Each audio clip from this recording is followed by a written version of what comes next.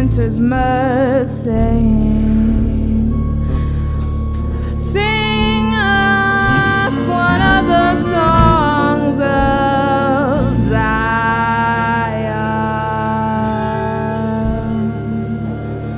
How shall we sing the Lord's song in a foreign land if I forget you, oh Jerusalem, in my right hand, forget his skill. Let the tongue stick to the roof of my mouth if I do not remember you. If I do not set Jerusalem above my highest joy.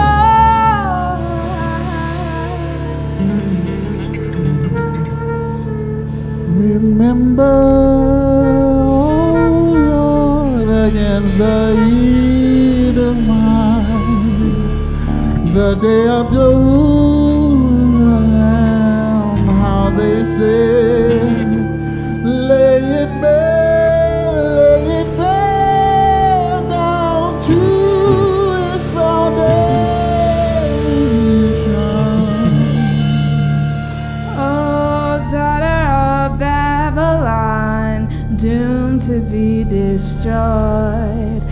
Blessed shall be the one who repays you with what you have done to us.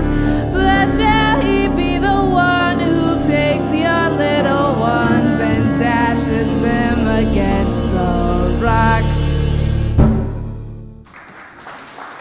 Amen.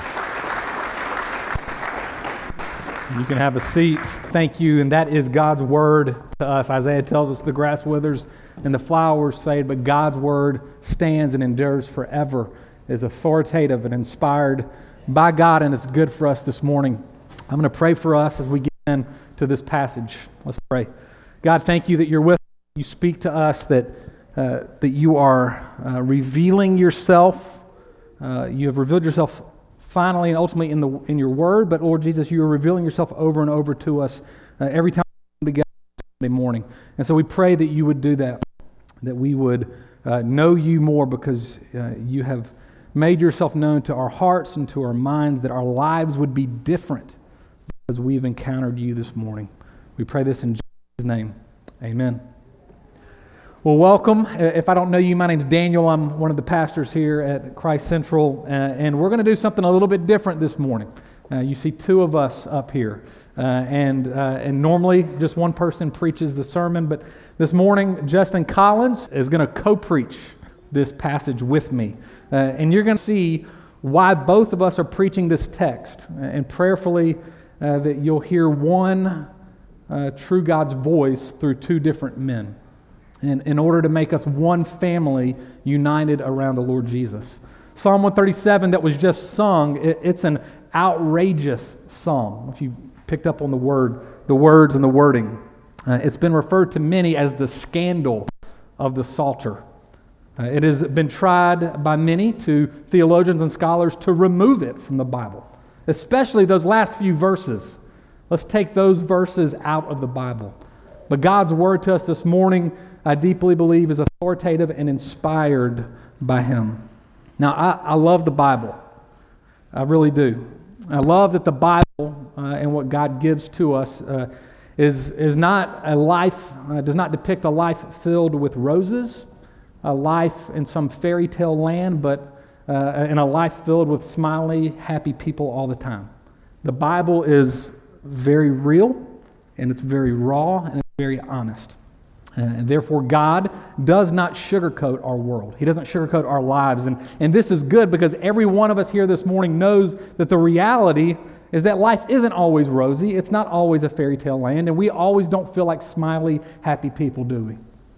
Just look at the history of our world. You got the African slave trade, Native American displacement, Nazi concentration camps, the Great Chinese Famine from 1940 to the 50s that killed 45 million people, the hundreds of wars, counting for millions of lost lives. From 1970 to 2012, 51 million unborn babies were murdered.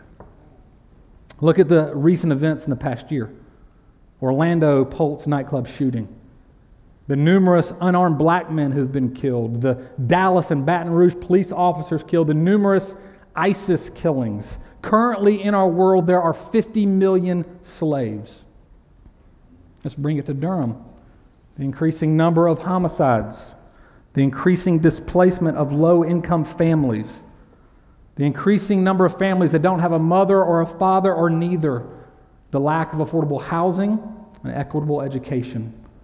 The weekly reports in the Herald Sun and the Durham News, theft, abuse, and rape.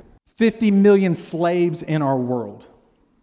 Let's bring it again to Durham, as I was just saying. Durham News, the Herald Sun reports weekly, if you read either of those, of theft, abuse, and rape that's happening in our city. Personally, in our own lives, all of you have been hurt from words or actions or lack of actions. You've been betrayed, you've experienced loss, you are wrestling with addictions. And I can wrap up all of what I just said with the history of our world, the past year's events, the realities of Durham, and our personal lives with one word. One word. Evil. Evil. Evil is what is morally wrong, sinful, or wicked in our world. David writes in Psalm 51 that evil is anything that contradicts the holy nature of God. Evil is anything that takes the good created world and the good humanity that God created and diminishes it. J.P. Moreland notes that evil is a lack of goodness. It's goodness spoiled. Evil is real. And when we experience it, a response of outrage and anger and a fighting against wells up. And this is the impetus for war. Someone's oppressed, and the response is outrage and anger. There's a call to rise up against the oppression. This is what fueled the abolition of slavery and the civil rights movement, and I believe what is part of the Black Lives Matter movement, that these are all wars in their own right on what is viewed as evil. God is the primary subject throughout the Psalms, all 150. But hear me, second place clearly goes to the enemies of God and the enemies of God's people. And Psalm 137 is one of these places. It is a wartime prayer. It is a prayer of rising up against oppression and evil. It's a prayer of outrage and anger and a cry for justice. This psalm is not simply addressing us this morning like many other psalms. One of its roles is to touch and to kindle and to tap into our hearts and emotion and our humanity. Psalm 137 is a raw, wounded cry that forbids we give smooth answers and smooth over the realities of cruelty and evil in our world. Now maybe you're here and you're like, man, this sure doesn't sound like love. I thought Christianity is about love. Doesn't this oppose love and oppose Jesus who says turn the other cheek? Hopefully this morning you'll see that Jesus and the gospel of Christianity is the requirement of love and at the same time a call to hate evil. Let's dive into Psalm 137. It's a psalm that is written, I believe, while the Israelites were in Babylonian exile. We have to understand the context. The Babylonians had displaced and dispossessed the Israelites from their home in Jerusalem to Babylon. Now, some of the Israelites actually found life in Babylon to be okay. It was actually okay. We see that in Jeremiah chapter 29, where some of the Israelites actually bought homes and planted gardens and raised their children. But in spite of all of this, there was for the Israelites a taking of their home, a displacement of home. They lost nearly everything when they lost Jerusalem. They experienced evil. And this is a wartime prayer of the Babylonian oppression called the Babylonian exile. So I'm going to preach for the next few minutes on verses 1 to 3. And Justin is going to preach on verses 4 to 9. And then we're going to land this plane together. And this is my prayer, that we will be two men who speak from and about our experience of evil, in particular, the realities of racism, individually and systemically. And that God might use this to form us, Christ Central, into a united family of peace, rooted in a Savior, the Lord Jesus, who gives all of us hope this morning. First thing we see about wartime prayer in the face of evil is the presence of tears. Look at verses 1 to 2. By the water of Babylon, there we sat down and we wept. When we remembered Zion on the willows, there we hung up our lyres. The psalmist writes, by the water of Babylon, next to a river, he sits down and he weeps when he remembers Zion. Zion was his home, place of security and identity, and now displaced, he weeps, remembering home.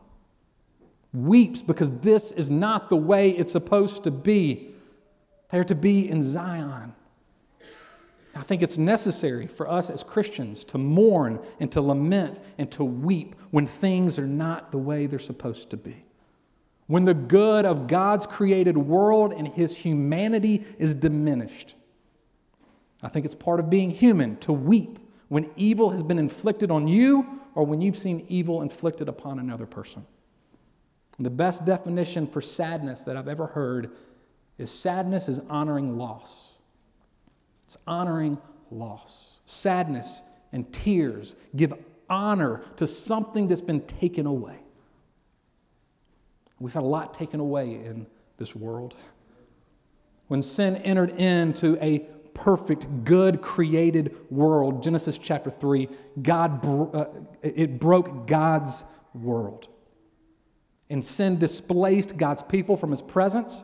It disrupted community between one another. It dispossessed people from the creation. Everyone here this morning has experienced great loss. And now any time that we see people apart from God, or apart from one another, or apart from creation, or in other words, when good is diminished and evil acted out, it should cause us to be sad and to honor loss and to weep. But to shed tears, we have to be able to see the evil, right? And so let me share a little bit of my story in regards to race and to racism. I grew up in Columbus, Georgia. My dad was stationed in the military, Fort Benning. All my family, both my father's side and my mother's side, from Valley, Alabama, small town, Alabama. Needless to say, it was the deep South. And I heard numerous derogatory words about people of color. Not only in this southern culture that I grew up in did I experience microaggressions, like little aggressions toward people of other races. I experienced macroaggressions, large scale. I went to a private Catholic school. I played sports growing up. I was raised in a very politically conservative family. I had friends and classmates who were of a different race than me, but most of my life was lived segregated and surrounded by whiteness. Then I go to college, and again, I have friends that are from other ethnicities, but then I start traveling abroad, summer of 1997, to China, and I fell in love with Asia. And I lived there for 2 years, and I've been back 6 times since. And so I started to get a heart for understanding other cultures. But it wasn't really until 2008 that my eyes began to be open to the realities of race and ethnicity and class here in America.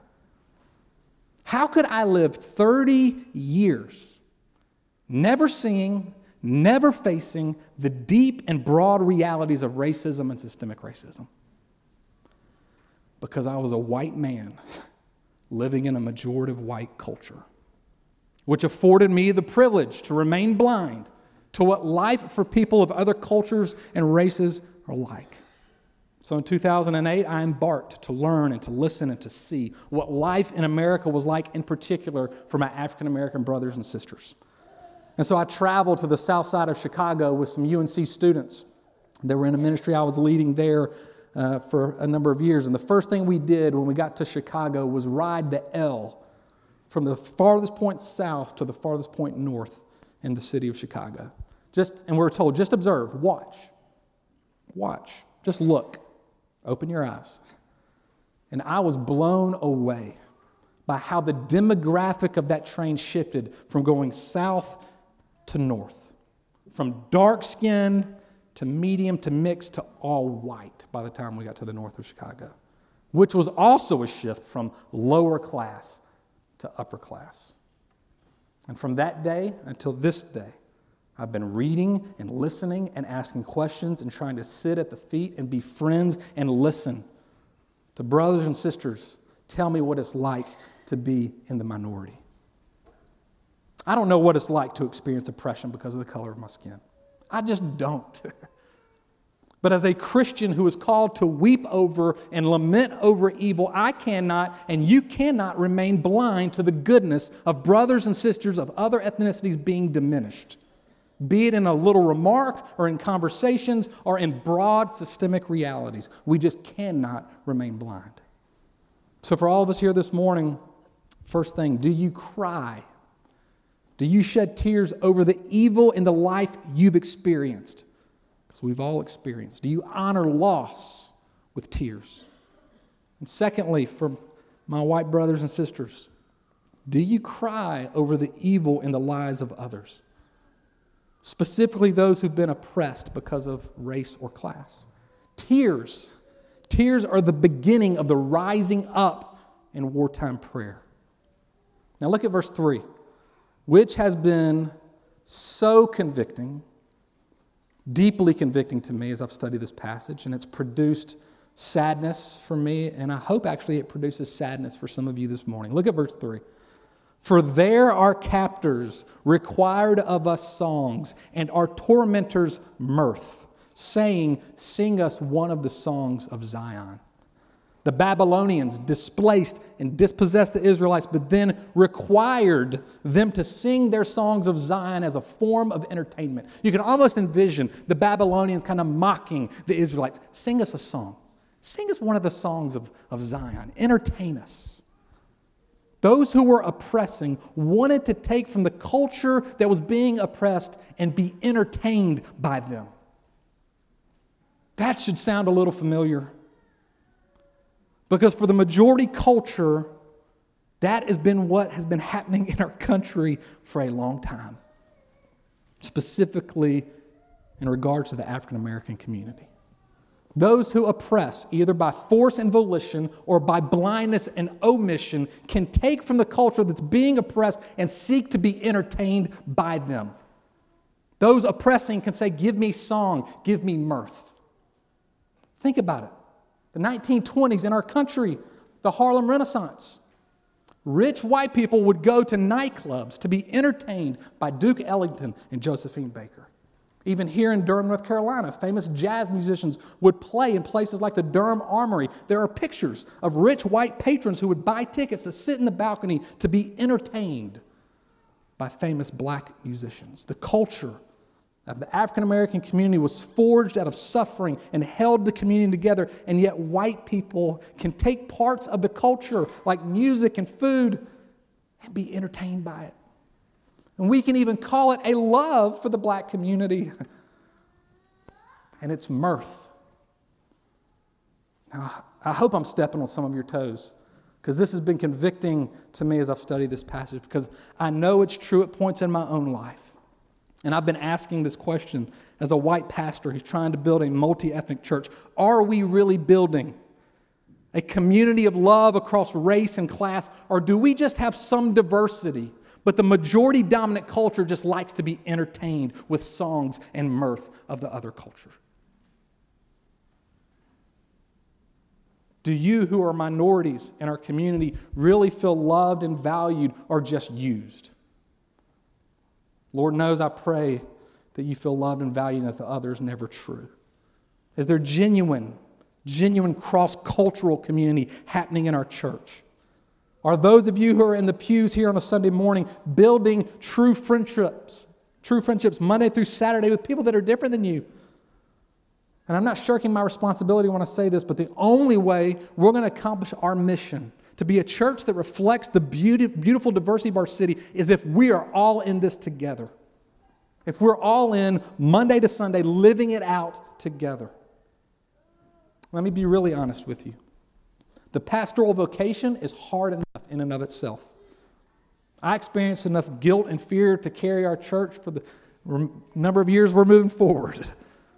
And I experienced a ton of pressure internally to know what I'm doing as a pastor, to lead well, to make right decisions, to love well, to counsel wisely, to believe boldly.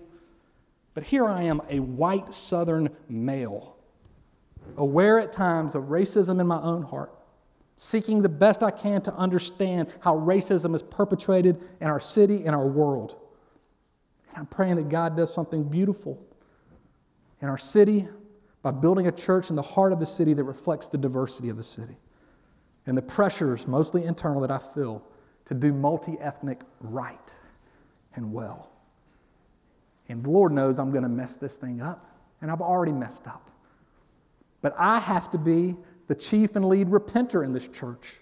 We all have to repent of ways that we're going to hurt and ways that we're harboring hurt. And we've got to trust Jesus to use us and all our mess to be a church in the city that reflects what is to come in the heavens that we're awaiting. So I'm speaking to most of my white brothers and sisters here this morning when I say this. If we really want to see true gospel community and reconciliation, we have to shed tears over the evil in our world and the loss that we experience, but we must cry that this is not the way it's supposed to be. And we have to cry and shed tears that even we who want more, right? We want more in this church, seem to be fighting for justice and reconciliation. Yes, even we can be perpetrators of evil and injustice. I'll give it over to Justin.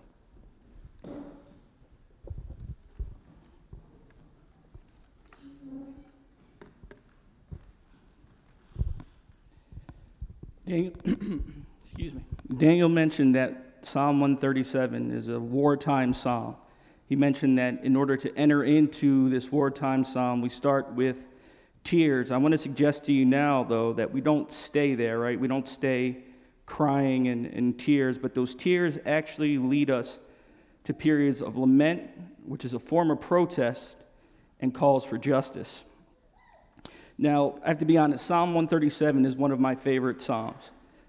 It just is. But to prepare a sermon about Psalm 137 was a very emotionally trying and draining experience.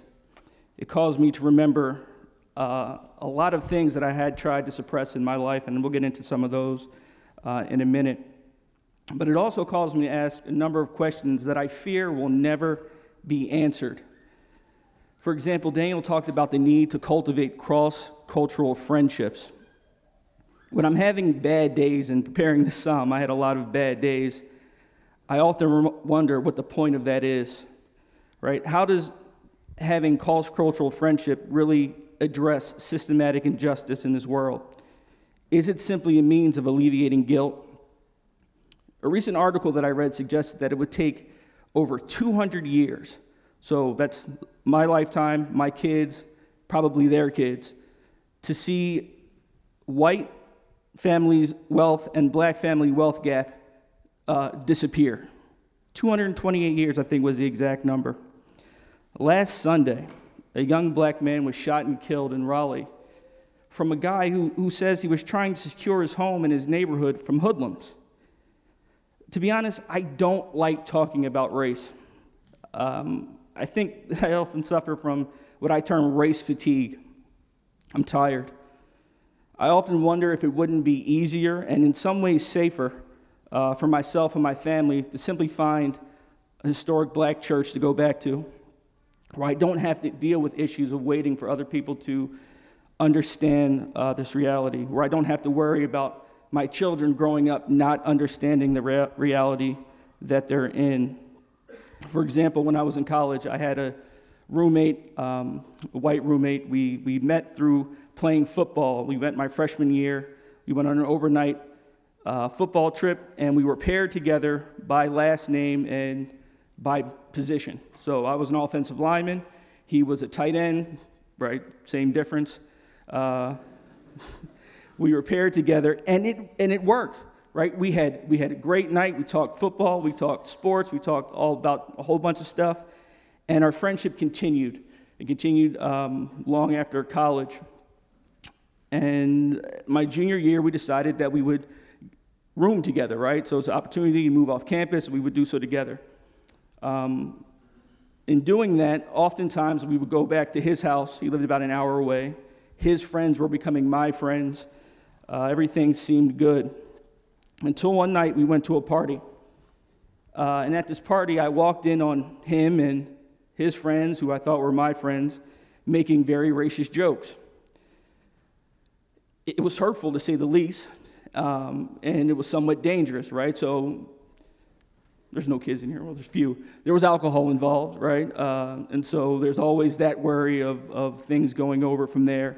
The usual way of my dealing with racist insults wasn't going to happen, as there was one of me and about 30 of other people, and so it was very unsafe.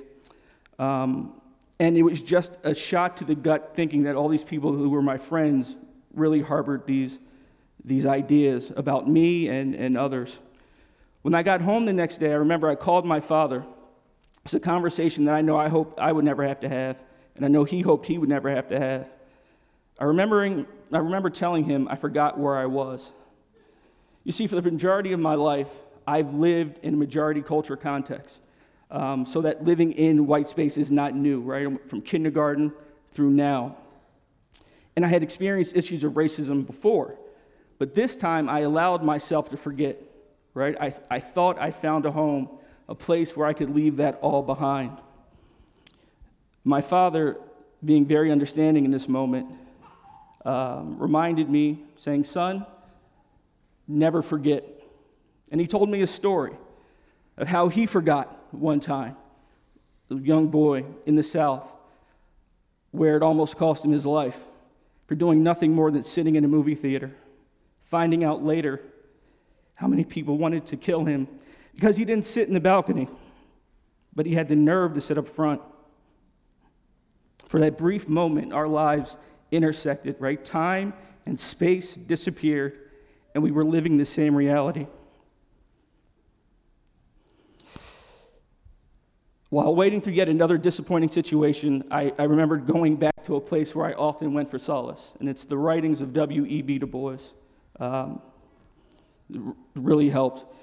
He stated in his work, The Souls of Black Folks, that the Negro is a sort of seventh son, born with a veil and gifted with second sight in this American world, a world which yields him no self-consciousness, but only lets him see himself through the revelation of the other world.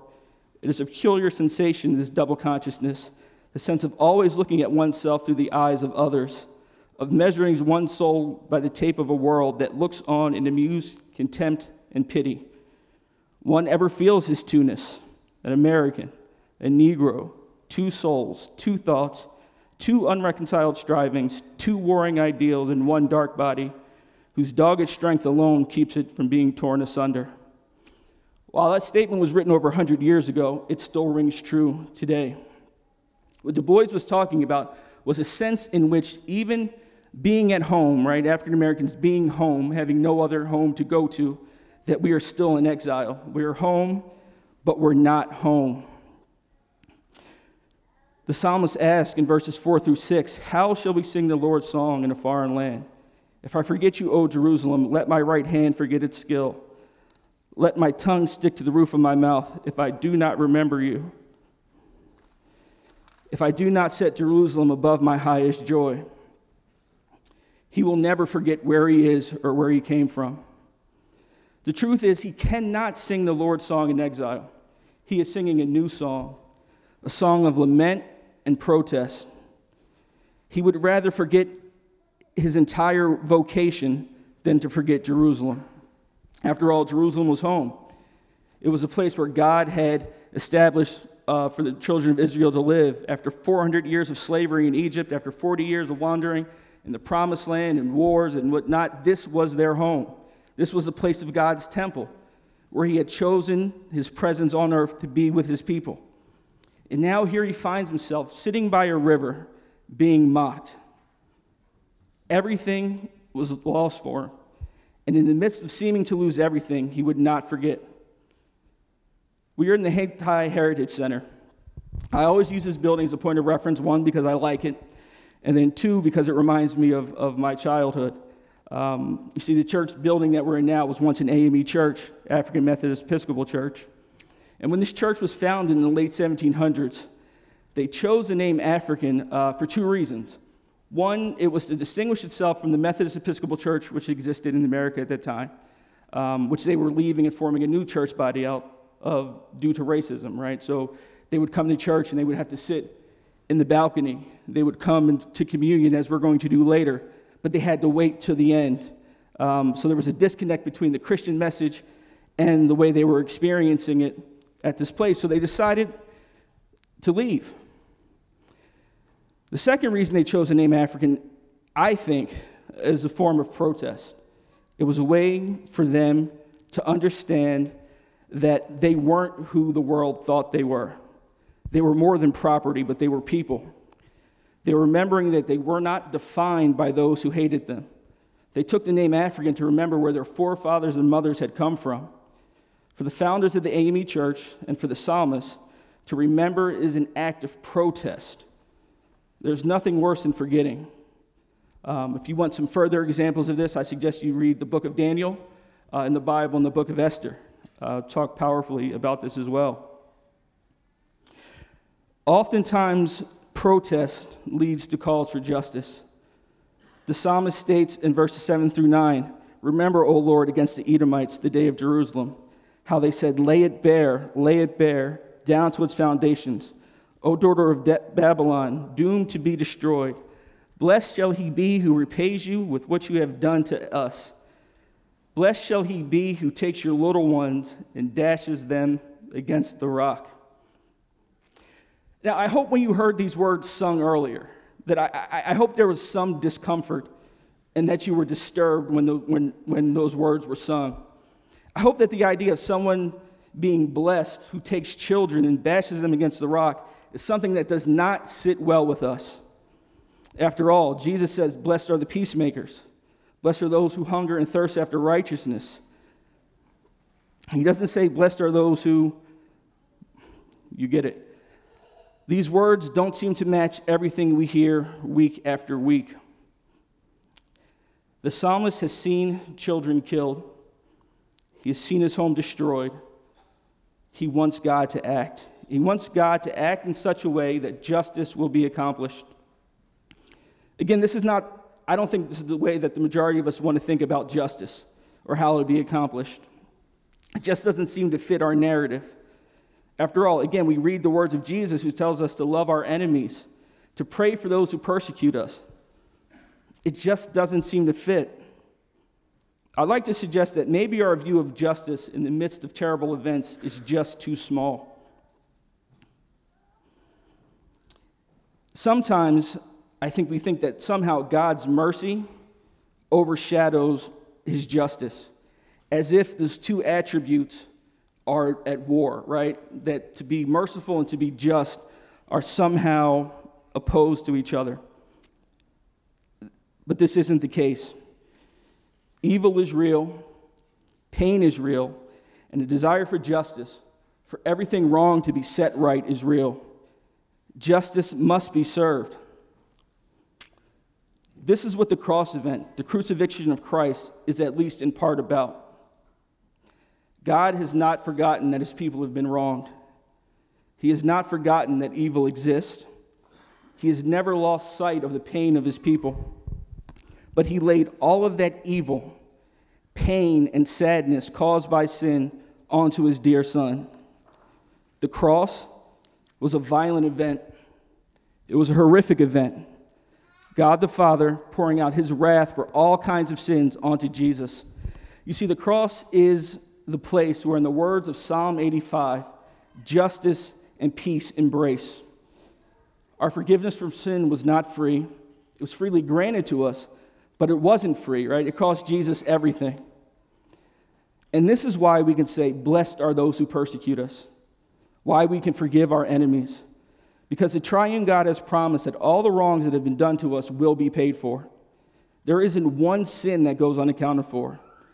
It's because of this fact, the fact that evil was defeated on that day, that even on my worst days, I can remain part of Christ Central.